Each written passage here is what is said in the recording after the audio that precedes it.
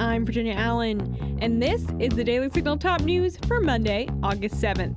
Here are today's headlines.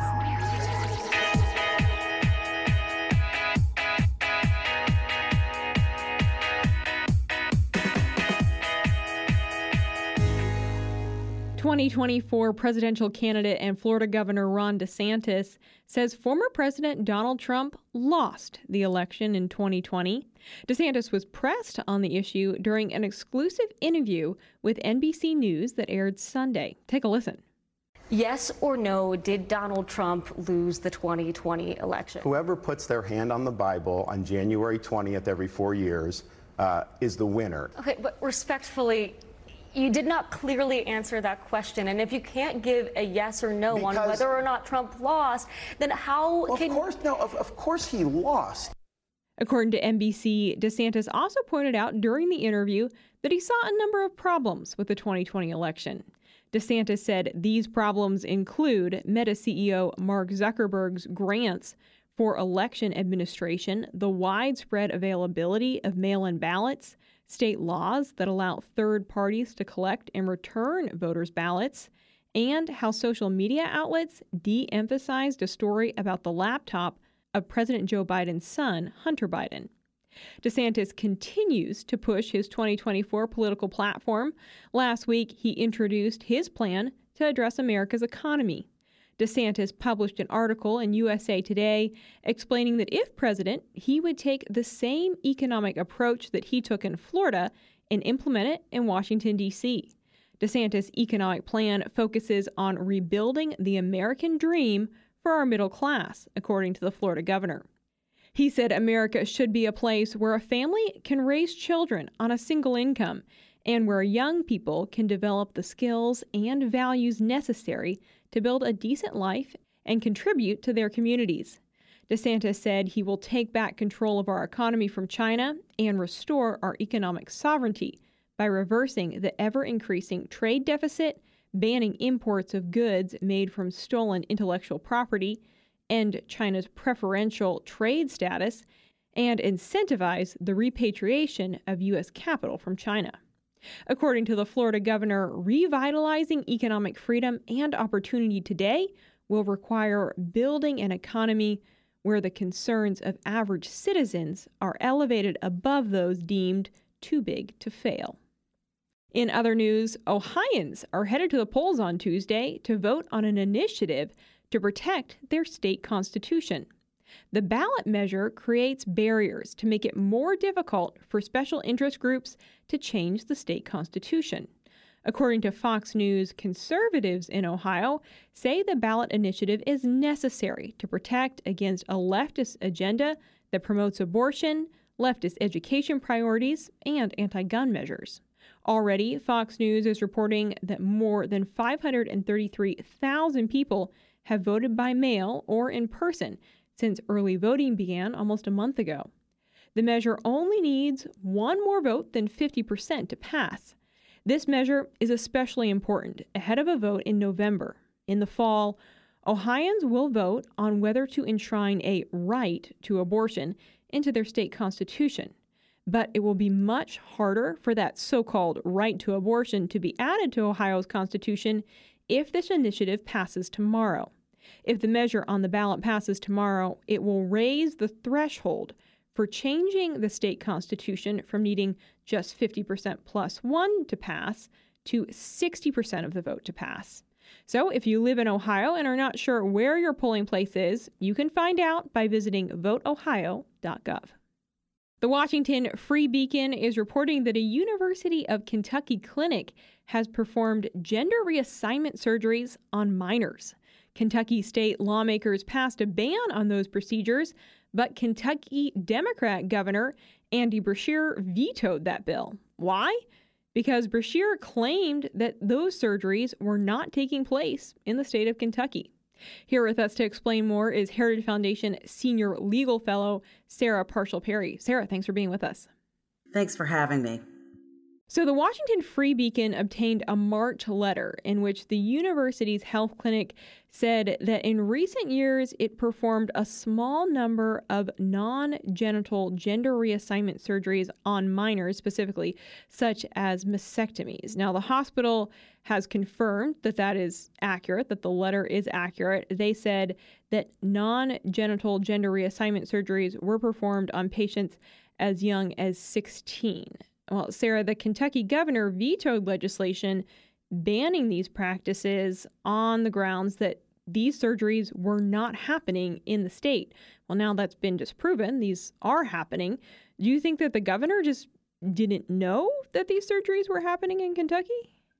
Highly unlikely. In fact, considering the fact that Kentucky is shaping up to be one of the biggest gubernatorial races in the entire country, he's up against Republican Attorney General Daniel Cameron, who has an entire history of socially conservative positioning.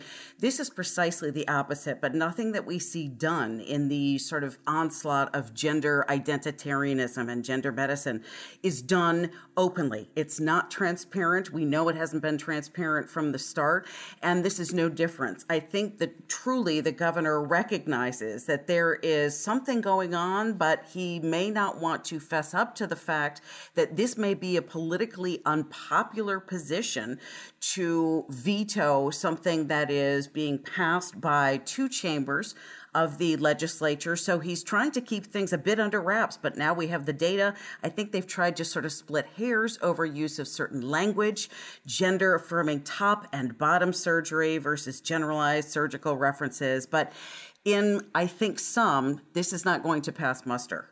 Okay, well, now the question is what happens, because this is out in the public and the governor of Kentucky can't deny that this is happening. Is this bill something that could come again to the governor's desk and that he would have the chance to sign?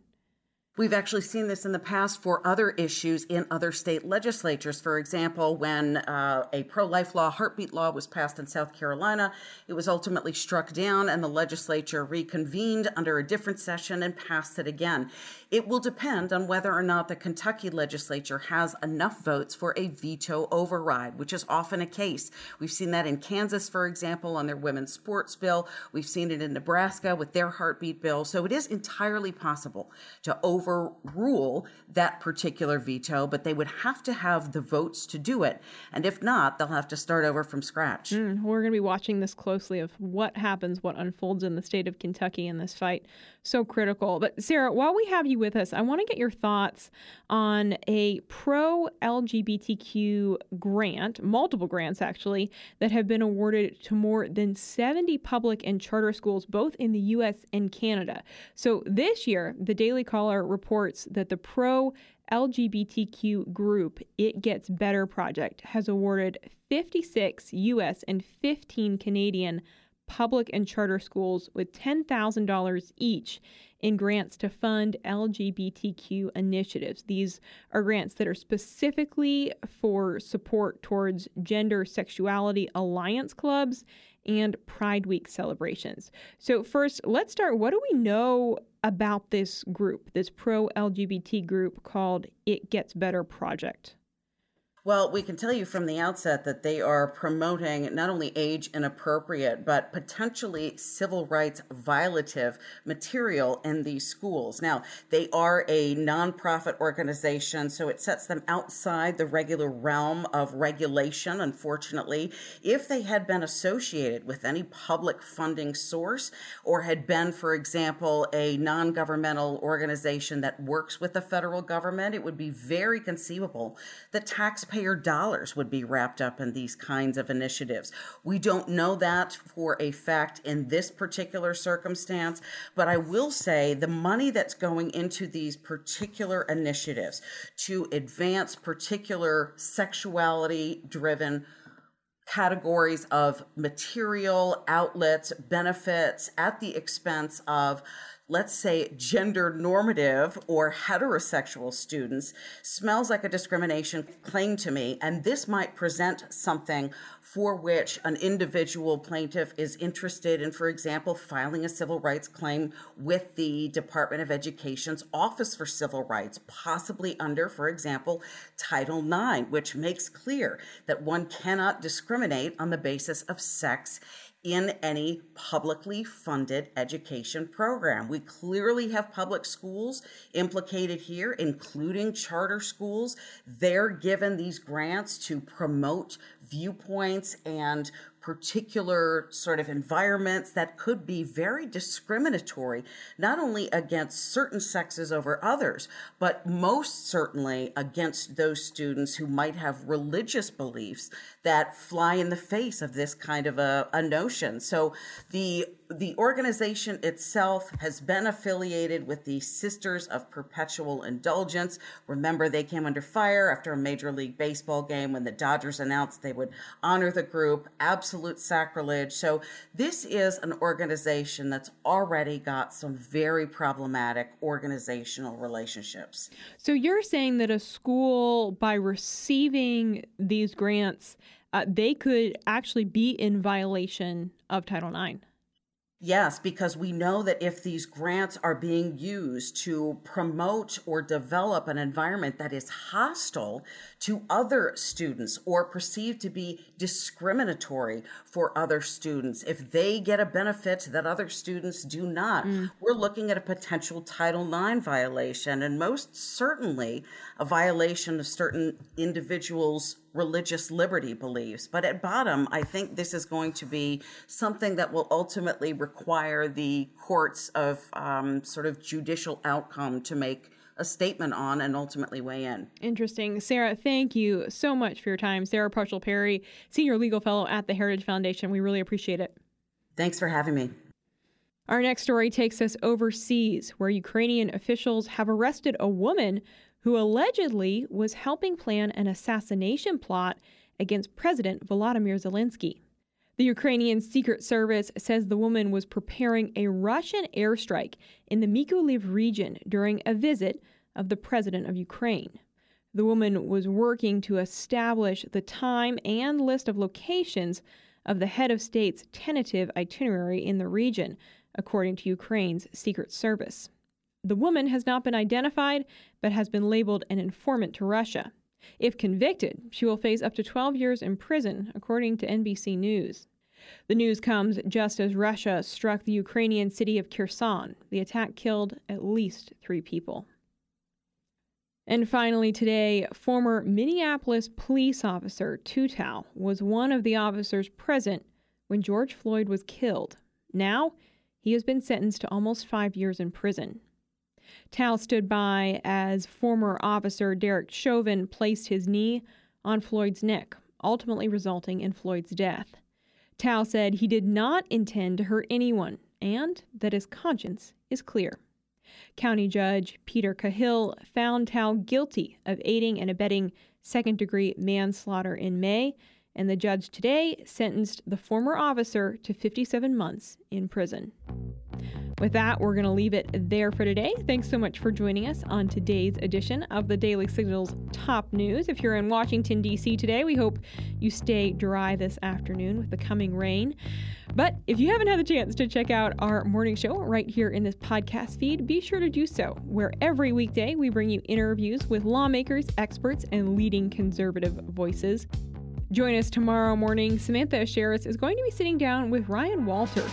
He's the Oklahoma State Superintendent of Schools, and they discuss the alleged influence of the Chinese Communist Party on Tulsa's public schools. Also, if you haven't already, take just a moment to subscribe to the Daily Signal wherever you like to listen to podcasts and leave us a 5-star rating and review. Thanks so much for being with us this Monday. Have a great night. We'll see you right back here tomorrow morning. The Daily Signal podcast is brought to you by more than 500,000 members of the Heritage Foundation. Executive producers are Rob Bluey and Kate Trinko. Producers are Virginia Allen and Samantha Asheris. Sound design by Lauren Evans, Mark Guiney, and John Popp.